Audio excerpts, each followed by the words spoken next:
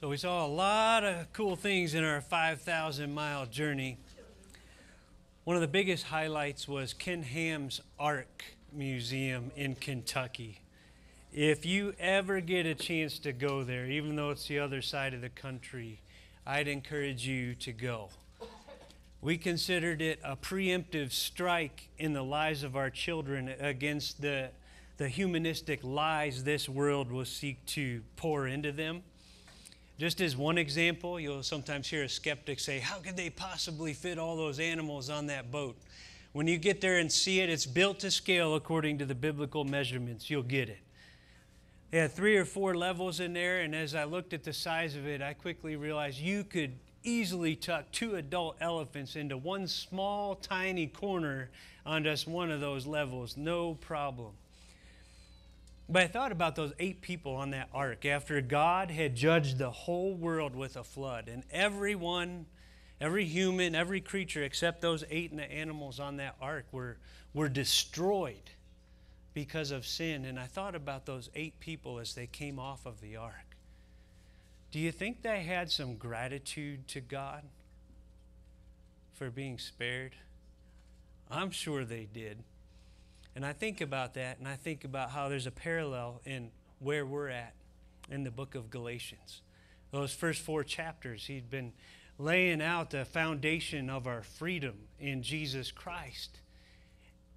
And that should lead us to a place of gratitude. Thank you, Lord, I'm free.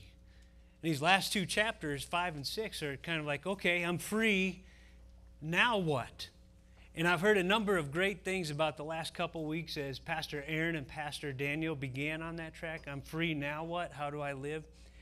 I'm going to continue there today. And as I think about this, I'm free, now what? I think of a buddy of mine who's been in and out of prison throughout his life at various times. And sometimes when he gets out of prison, he goes to a halfway house. And you know what a halfway house does? It helps guys, once they're free from prison, know how to make the most of their freedom. Not to go back into patterns of enslavement and things like that. That's kind of how I view these last 2 chapters of Galatians. If you'll go with me on it, kind of like Paul's halfway house. You're a free believer in Jesus. Now here's how to make the most of it for God's glory. Last week, Daniel told us about the fruit of the Spirit. And one of the things we'll see in this chapter is that fruit of the Spirit is not just some mystical thing just between me and God up in some ivory tower and robes and separated from the world. In fact, the fruit of the Spirit does its best work, you know where? In relation to other people. Other people within the church and even with believers out in the world, because the vertical relationship with God in its truest form always has an impact in our horizontal relationships. The place where fruit of the Spirit is really to touch down is in our churches, our homes, our jobs, our neighborhoods, and our friendships. And so that's what we're going to look at today. We're going to bring 4 ways to do this, and each of them has to do with looking. Keeping our spiritual eyes open for where God wants to use us. So let's jump into the first one. I'm free, now what? Number 1, look around. Look around you in the church and restore your fallen brothers and sisters in Christ. Why do I say that? Jump with me in your Bibles to Galatians chapter 6, verse 1. Paul says, brothers, if anyone is caught in any transgression, you who are spiritual should restore him in a spirit of gentleness. Keep watch on yourself, lest you too be tempted. Bear one another's burdens, and so fulfill the law of Christ. For if anyone thinks he is something when he is nothing, he deceives himself. So you saw it right there in the text, right? If anyone is caught in any transgression, you who are spiritual should restore him in a spirit of gentleness. The words here are interesting. When it talks about someone being caught in a transgression, it's almost like they're surprised by it. It's the picture of someone, if you're walking, if you've ever been out in your neighborhood walking and a runner comes up behind you and surprises you, like, whoa. And the transgression word here is to stumble. It's not always that they were necessarily planning on doing this sin, but they stumble into a sin. So what are we to do when we know a brother or sister in the church that is there? We don't ignore it, just look the other way. Nor do we condone their sin and say, oh, that's okay. That's okay that you've chosen that path. Nor do we beat them down with an air of superiority, kind of, oh, I'm glad I caught them in that because that makes me feel better about myself because I'm not doing that. Nor do we throw them aside. They're done. God can never use them again. What do we do according to Paul? We aim to restore them. That word restore is an interesting word. It's used to set a broken bone. My nephew Caleb broke his arm in Ohio after 2 or 3 days there. We felt so bad for him. But what do they do often after a broken bone? They set it. They set it right. That's the same word used here. We help our brother or sister set their life right. But he says, you who are spiritual should restore him. What is that talking about? Well, the one who's restoring this person ideally is someone who's walking in the Spirit, walking in obedience to Jesus, and at least not involved in that same sin that believer is. None of us are without sin, right? So we're not saying perfect. Otherwise, none of us can help each other. But I think about it like this. You got 2 pigs in a mud pit, and one of them's trying to get the mud off the other one. How's that going to go? Not so good. What do you need? You need somebody on the outside of that particular mud pit. And Paul says, if you're that one trying to help them out, he says, keep watch on yourself lest you too be tempted. Because what happens often when we're confronted with sin in our lives or we confront someone else with sin in their lives, there's a temptation to justify it. Well, this is why this is okay. This is why I'm doing this. And we can be swayed by that if we're not careful. So if we're the one restoring, we want to make sure this is truly a hand out of the mud pit and that we're not being pulled into that same mud pit, because that's a real danger. So ideally, it's someone outside of the mud, and even better, someone with a water hose. Why do I say that? Because one of the best ways to be cleansed of our sin, not just in reality but in practice, is through the Word of God, which is referred to as water. Where do I get that? Ephesians 5:25. Christ loved the church and gave himself up for her, that he might sanctify her, having cleansed her by the washing of water with the Word. So as we go with the truth of God's Word. That's one of the best ways to help restore a brother in sin. You say, what would I say? Follow the Spirit. There are 1,000 different situations. But here's one thing that could almost always apply. You remind them, if they're a believer, who they are in Christ. Who they are in Christ. Paul did this in Corinthians, 1 Corinthians 6:9. This was a church full of all different kinds of sin. Even among the Christians, carnal Christians we call them. What does he say? He says, do not be deceived. Neither the sexually immoral, nor idolaters, nor adulterers, nor men who practice homosexuality, nor thieves, nor the greedy, nor drunkards, nor revilers, nor swindlers will inherit the kingdom of God. That's quite a list of sins. Now listen to what he says in verse 11. And such were some of you. What's he doing? He's saying that's not who you are anymore. That's not who you are. And he goes on, he says, you were washed. You were sanctified.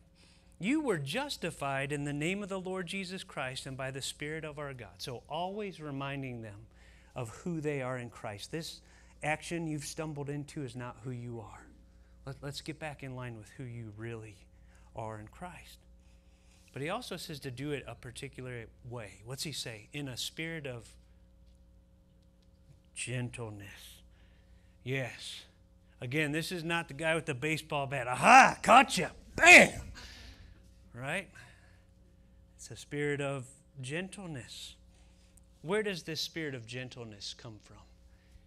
It comes in people who realize how much we've been forgiven before God already. Do you have a good understanding of how much God has forgiven you for in your life? That's where it comes from. I think some of the best people for this spirit of gentleness are those who know the battle that the person's in the middle of. Maybe they've experienced it in the past. Maybe they've been in that same mud pit, but God in His grace delivered them and gave them victory over that sin. And now you're willing to go back and help others who fall into that same one. It's been well said that God uses our scars in our ministry to others. That's why in my life, while I love all kinds of people, there are two groups that are always high on my radar. Those who struggle with doubts about the reality of God and the Christian faith and the Bible, because I went through that for 2 years at Moody Bible Institute as a young student there. Grew up in a Christian home, accepted Christ early, but then I had that dark season of doubts, and God brought me through it. He solidified my faith at the end. Well, what's that do? Now when I meet somebody who has those questions, I don't pound them with a bat. I say, let's talk. I've been there. Let me share some things God used to help me. The other one is pornography. A few years of my life where looking at pornography was a regular part of my life, and God delivered me. So whenever I meet a young man or a man of any age who stumbled into that trap, my heart goes out to him in a spirit of gentleness, because I know what that was like. And I want to come alongside him. John Piper once wrote an article, and the title was blunt. It was called Missions and Masturbation. You're thinking about that pornography thing, and one of the things that he said in that article was one of the most grievous things about sexual sin, the way the enemy uses it, is not that the sexual sin itself happened. It's that the enemy comes along in the lives of believers who have that in their past and convinces them that there is no grace for you. God is done with you. You are condemned. He said that's the most grievous thing. Paul talks about restoring those who have stumbled.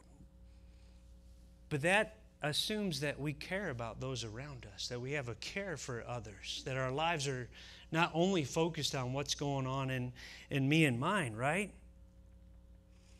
I think about that care for others, and I think about something we learned about my grandpa, my pawpaw, who just passed. After he went through the beach on D-Day, there was a mission he was on to find surrounded Americans. And my cousin Bobby sat down with him one time in his later years and said, "Hey, Papa, how come you have that shrapnel in your leg?" Because he had shrapnel in his leg till the end of his life. And he was on that mission to find surrounded Americans. They came under fire, and it turns out it was friendly fire. It was coming from other Americans. And so they started yelling, "Lou Gehrig, Babe Ruth, Joe DiMaggio," just to let the other Americans know, hey, we're on your team. Stop firing. They stopped, but he ended up in a field hospital, and the doctors at the hospital said, "We're going to transfer you to another unit because your unit, the 29th, is still taking the heat to the Germans." You know what my pawpaw did? He went AWOL out of that hospital and rejoined his guys in the 29th. He cared about those guys. He didn't have to do it, but he went back in there, taking the heat to the Germans with his guys. He wanted to share that load with them, even though he had a way out. Paul says in verse 2, "Bear one another's burdens and so fulfill the law of Christ." The Greek word here is heavy burdens. There are some burdens in life that we need help with. Have you been there? Are you there today? A heavy burden. He says this fulfills the law of Christ. Without going into a long diatribe, what's the law of Christ? You read the New Testament. What does he say as his commands? What does he say through his apostles? And remember, he says, if you love me, you'll obey me. This is one of those ways. Bear one another's burdens. We need people willing to go back in to the battle for the good of the unit. Are we those kind of people when we see our brothers and sisters fallen in sin? Is there a brother or sister you know who has stumbled? Maybe they're there right now. What is the first step? Ask God, what's the first step you would have me take to help restore them? Or maybe you're saying, hey, I'm the one who's stumbling. Reach out to someone you know and love in the church. That's why we're here. We don't all have it all 100% together. We're here to bear one another's burdens, okay? So that's the first one. It is the look around, restore your brothers and sisters. Second, look up. Look up. Reflect on your responsibility before God. Verse 3. For if anyone thinks he is something when he is nothing, he deceives himself. But let each one test his own work, and then his reason to boast will be in himself alone and not in his neighbor.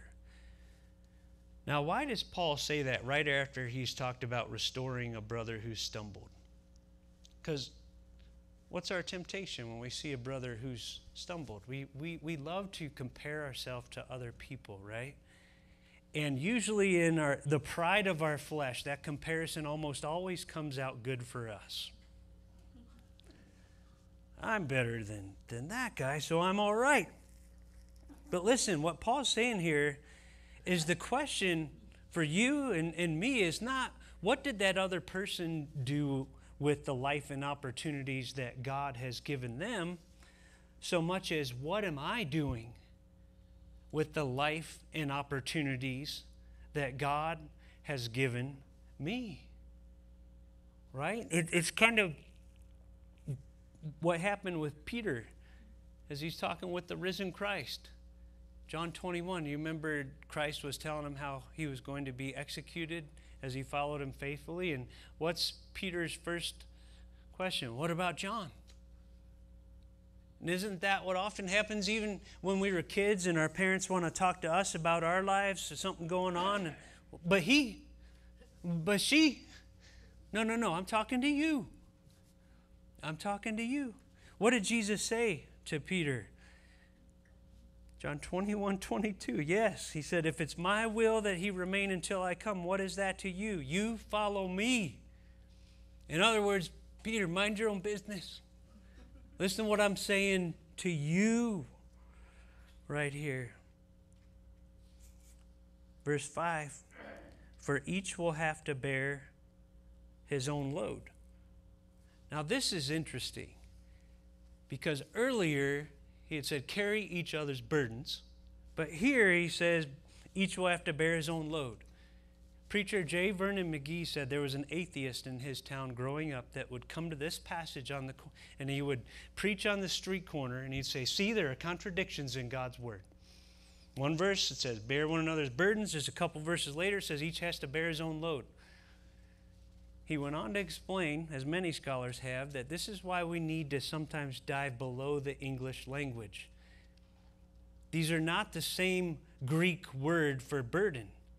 Earlier, when it was talking about sharing each other's burdens, carrying each other's burdens, that's talking about a heavy load, a load that needs help being carried. What this is talking about is like a pack someone would wear on a journey. In fact, J.B. Phillips brought it to us this way. Each one should shoulder his own pack. Say, what's my pack from God? Well, I think about what Jesus said. My yoke is easy, my burden is light. And I think at least part of that burden, part of that pack is the calling that God has put on your life. The calling God has put on my life to walk out as I'm yoked up with Jesus. That is both a privilege and a responsibility. But it's easy to forget both of those in this world. One of the things we did in Chicago, we wanted to take the boys to the Willis Tower, which used to be the Sears Tower, 1,400 some feet high. You can get up on the sky deck, which is 103 floors up, and they have a half inch of plexiglass and other material that you can step out on. It's called the ledge, and just look down on the city. You buy your tickets in advance. You take that elevator to the 103rd floor, and you know what happened when we got up there? The top of that building was surrounded by a giant cloud. You could see virtually nothing. And you only get 90 seconds on that ledge you paid a pretty penny for. So guess what we did? We sat down with a bunch of other families just waiting, praying, Lord, please, remove the clouds. And during that hour or so we were up there, we got restless. Like it's easy to forget like where we're at. We're on the 103rd floor of one of the tallest buildings in the world. Why? Because of the clouds. And I think about that in the spiritual life. It's easy to forget where we are at spiritually. You know what your position is spiritually if you're a believer in Jesus Christ? Ephesians 2:6 says, God raised us up with Christ and seated us with him in the heavenly places in Christ Jesus. That's our position in Christ, but that's easy to forget, that privilege and that responsibility, because what? The clouds of this world, the discouragements, the trials, the busyness, just the relentlessness of life around us. We need to remember where we're at. We walk by faith, not by sight. One of the other things we saw, anybody stop by the giant cross just outside of Amarillo, Texas? I'd encourage you to stop there. It may be the biggest cross in the world, I'm not sure. But boy, there are a lot of people there just looking up at this huge cross. And it reminded me too that a big view of the cross is another thing that helps us keep in mind the privilege and responsibility of who we are before Christ. What does Paul say in 1 Corinthians 6? What does the cross remind us of? He says, you are not your own. You were bought with a price. So glorify God in your body. He bought us with this precious price. And I think about this, and I can't help but think about something cool that happened in Ohio. I got to baptize a niece and a nephew in Lake Erie, and one of those is Joshua, who's sitting right over here. He got baptized in Ohio. Yeah. And afterwards, we're just all splashing around in the water. Joshua had already accepted Christ as a Savior, but he knew that Jesus wanted him to be baptized. And after we're done and we're splashing around, he just had this huge smile on his face. Like nothing could wipe it off. And he just kept saying, I'm so happy. I'm so happy. I wanted to make God happy. I wanted to make God smile. He said, can I give you a hug? I'm like, yeah, you can give me a hug. He was so happy. Now, he knew he was saved by the grace of Jesus, but what was he saying? He's saying, I knew God wanted me to be baptized, and I want to bring a smile to his face. You know we can do that and the opposite, right? In our lives as believers.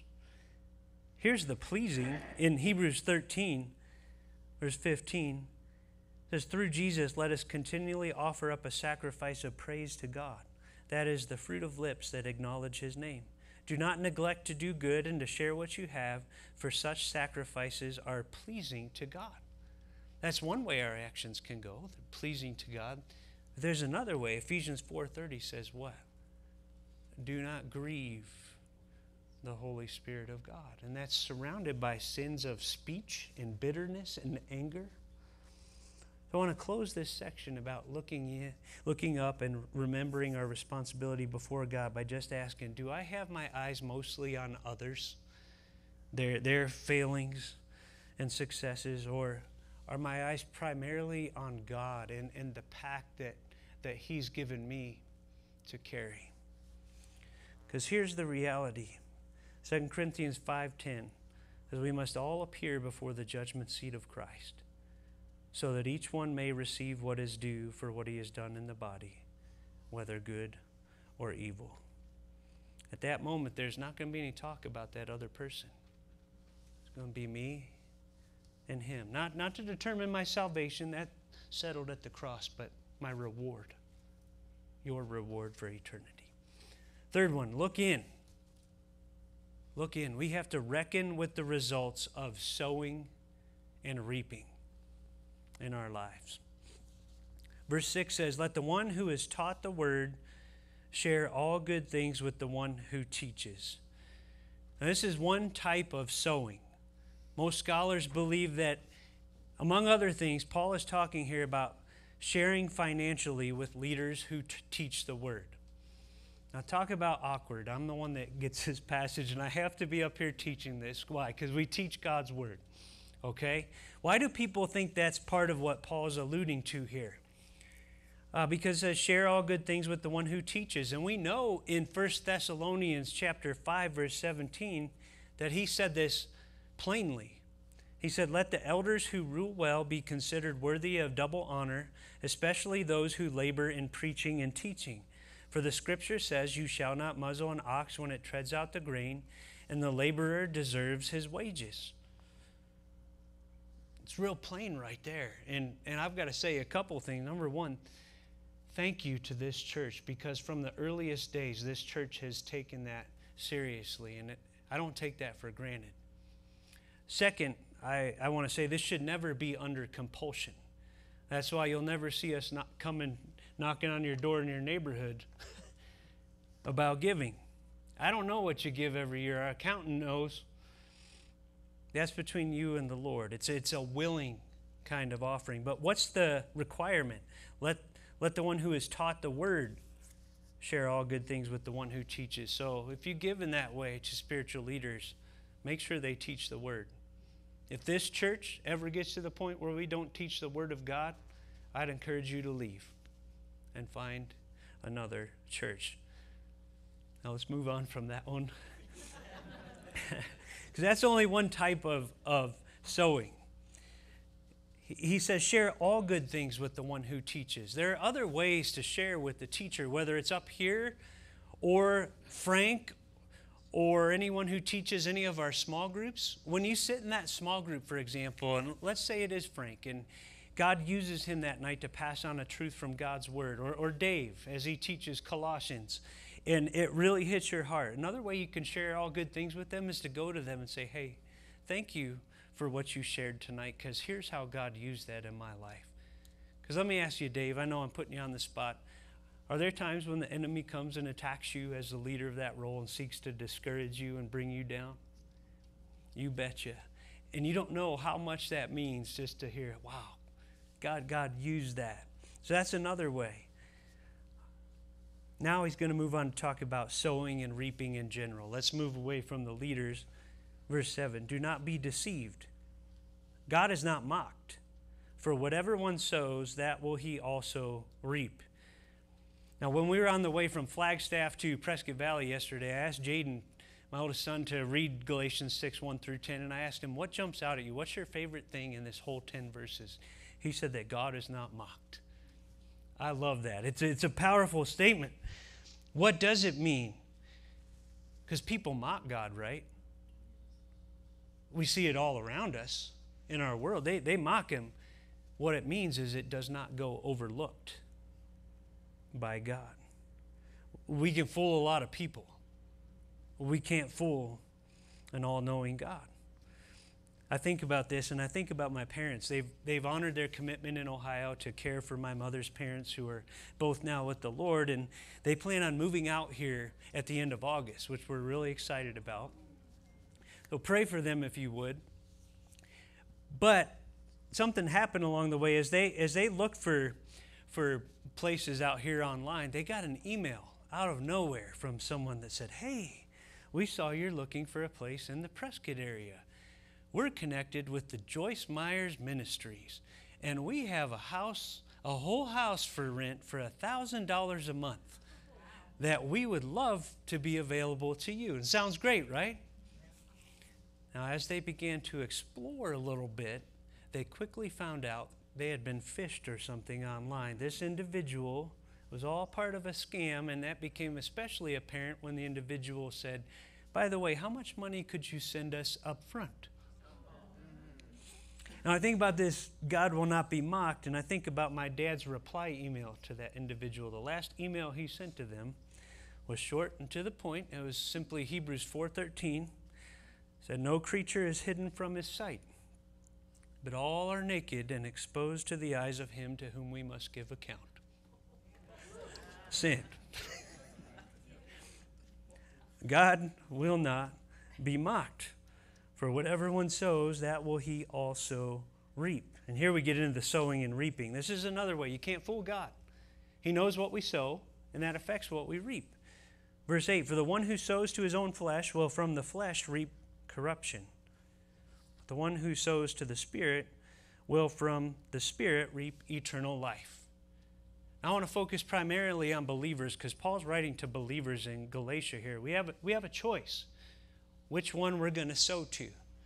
And we know, looking at NASDAQ, you don't want to pick a bad stock because you invest in a bad stock, you reap a bad return. You invest in a good stock, you reap a good return. There's a spiritual equivalent here. Am I going to sow to the flesh and reap corruption?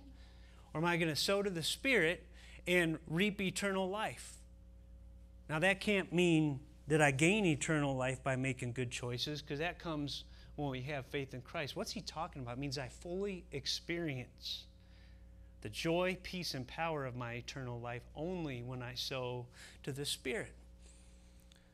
Listen, we need to deal with a lie here.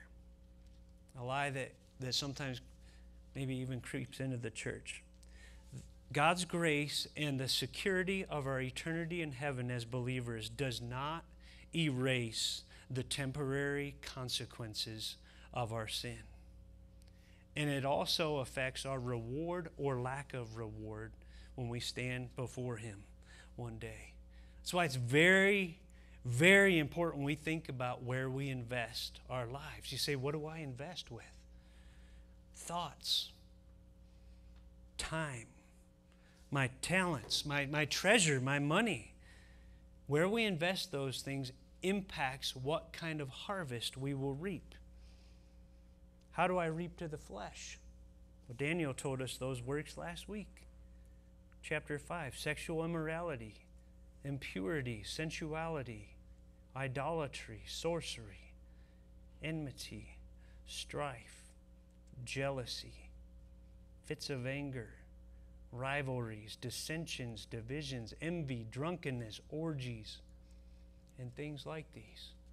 We invest there, we can expect a harvest of corruption in our lives. How do we invest in the Spirit? What does that look like? Love, joy, peace, patience, kindness, goodness, faithfulness, gentleness, self-control. That brings a harvest of a whole different kind, the full enjoyment of this eternal life that we already have. So I want to close this section by asking us each to take a look. How's my spiritual portfolio this morning? Am I investing in the flesh or the Spirit? Final one. This is a word of encouragement. These first three have been kind of challenging, right? Like Paul's like, final one, look ahead. Remember, the harvest is coming.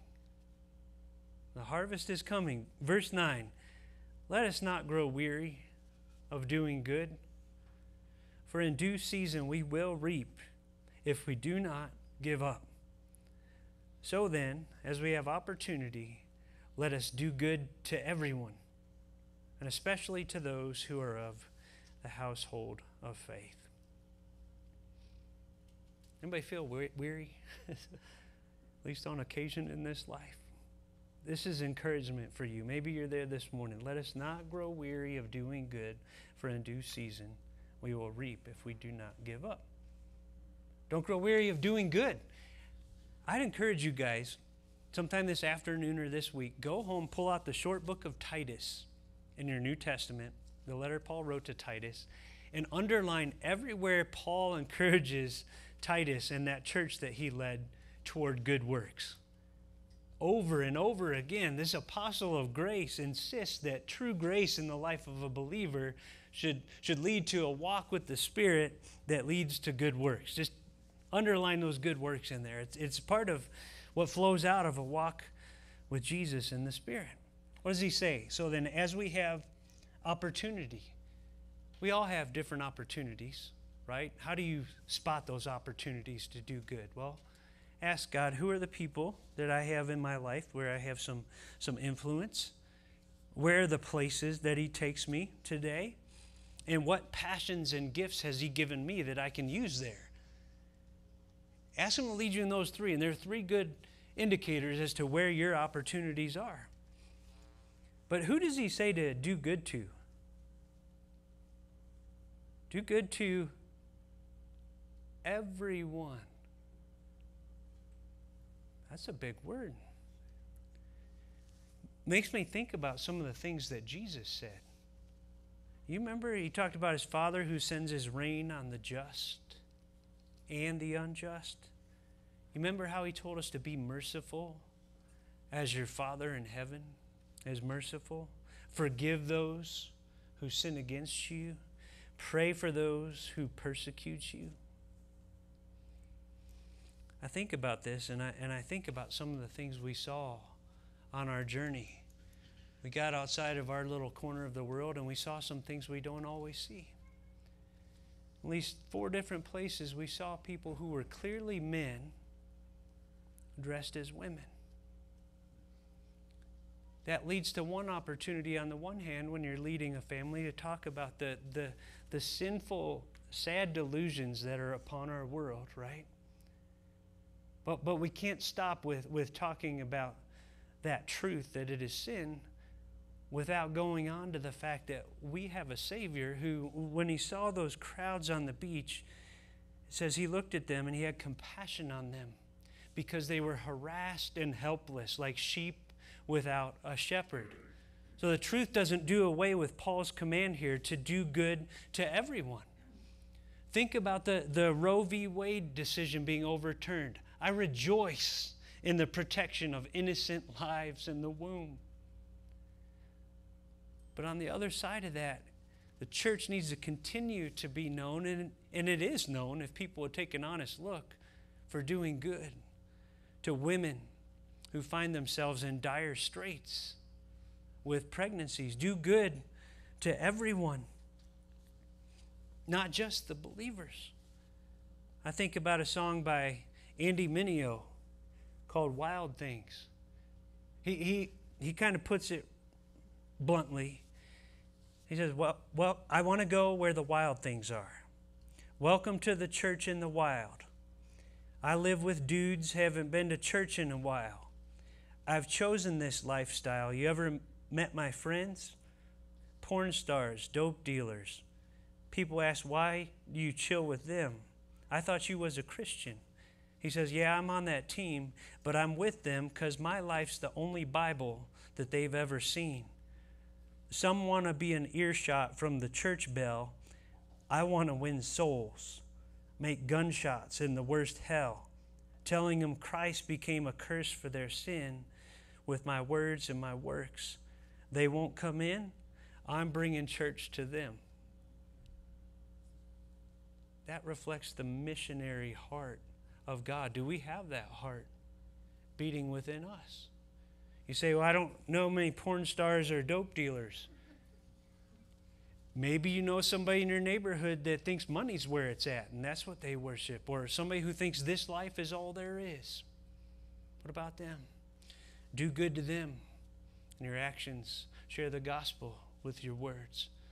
Here's 2 real practical examples where sometimes doing good is not always easy, right? There's someone in our church having a house built, and we live in a world where everything's on delay, right? You can put yourself in their shoes and imagine the daily battle between going off on the contractor and loving that contractor. But that individual told me, God's helping me see this more as an opportunity. And he said, I told this contractor, look, my relationship with you is far more important than the timing of this house going up. And he's chosen to pursue it that way. That's doing good to everyone, even when it's hard, when it would be easy to go off. How's about this one? Sandy told me a story that broke my heart when I heard it. Sandy has epilepsy, and she told me I could pass this on to you. She has violent grand mal seizures, and her daughter says, your seizures aren't real. You're faking it. You're a drunk, etc. I don't want to be around you anymore when you have those seizures. You can only imagine how that hurts. But Sandy found out that same daughter recently had a Down syndrome baby. And Sandy, I can only credit this to the grace of Jesus in her life and the Spirit within her. She reached out to that same daughter and said, hey, I heard through the grapevine, she didn't even hear from her daughter, that she had a Down syndrome baby, and I'd like to be there to help you as you raise that little one. No response. But I said, man, Sandy, I hope they do respond. But even if they don't, they got to be asking themselves, why would she make that offer after we shut her out of our lives? Why did she? It's only the love of Jesus that leads someone to do good to everyone, even someone who's hurt us. But he goes on from the everyone. He says, especially the household of faith. Especially. What's that mean? It means if we love Christ, if we say we love Christ, we have to love his bride as well. That goes together. That goes together. If he loved his bride enough to die for them, I need to love them too. And that's why we have opportunities galore, like taking meals to Deb, or maybe you see opportunities that we don't even bring up here. Remember last year you helped the Tapoofs with their flood. That was so awesome. The whole church coming together. Let's keep that up, especially the household of faith. So I want to close that section by saying, where do I have opportunity to do good today? Where do I see a need that I could step into? Let us not grow weary of doing good, for in due season we will reap if we do not give up. I'm going to close with a story about D.L. Moody. True story. It's fresh on our minds because on our way back, we took the northern route and stopped in Chicago, where Carolyn and I went to Moody Bible Institute. And as we were on the campus there's a cool plaque that says, near this spot, D.L. Moody knelt and prayed for land upon which to build a Bible college. And we got a picture of the boys there. He was one of the greatest evangelists the world has ever known by God's grace. In his day, long before airplanes, he shared the gospel with some estimate 100 million people in America and on the other side of the Atlantic. And he founded Moody Bible Institute as well as a Bible school in Northeast America. But have you ever heard how he came to Christ? 1854, D.L. Moody was 17 years old. He worked in a shoe shop. He didn't know Christ, and he had zero interest in matters of spirituality or religion, and he was forced to go to Sunday school by his family. One day, his Sunday school teacher came to the shoe shop where he was working, and the Sunday school teacher said, hey, I'm worried about you. I want to talk. So they went into the basement of the shoe store where the Sunday school teacher led D.L. Moody to Christ. Now, the Sunday school teacher's name was Edward Kimball. How many of you have ever heard that name in your life? Quiet room. Yeah. I think about that Sunday school teacher. Do you think he ever had days where he wondered if teaching Sunday school made a difference? He woke up Sunday feeling tired and discouraged. I'm sure he did. But the story gets even cooler. Edward Kimball led D.L. Moody to Christ, okay? And D.L. Moody was preaching, and a man named J. Wilbur Chapman came to the Lord at one of D.L. Moody's meetings. And a man named Billy Sunday was converted at a meeting where J. Wilbur Chapman was preaching. And Mordecai Ham was converted at a meeting where Billy Sunday was preaching. And do you know who was converted at a Mordecai Ham meeting? Billy Graham. Billy Graham. And you think about the thousands and or millions who have come to Christ through his preaching ministry.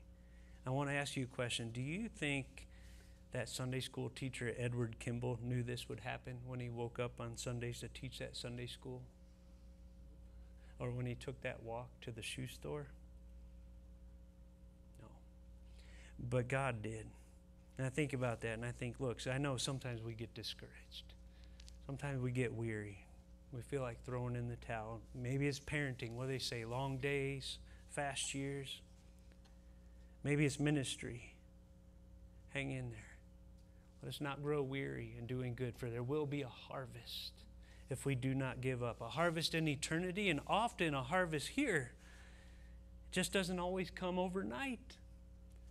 Think about that on our 5,000-mile round trip. There were times where it felt like, are we ever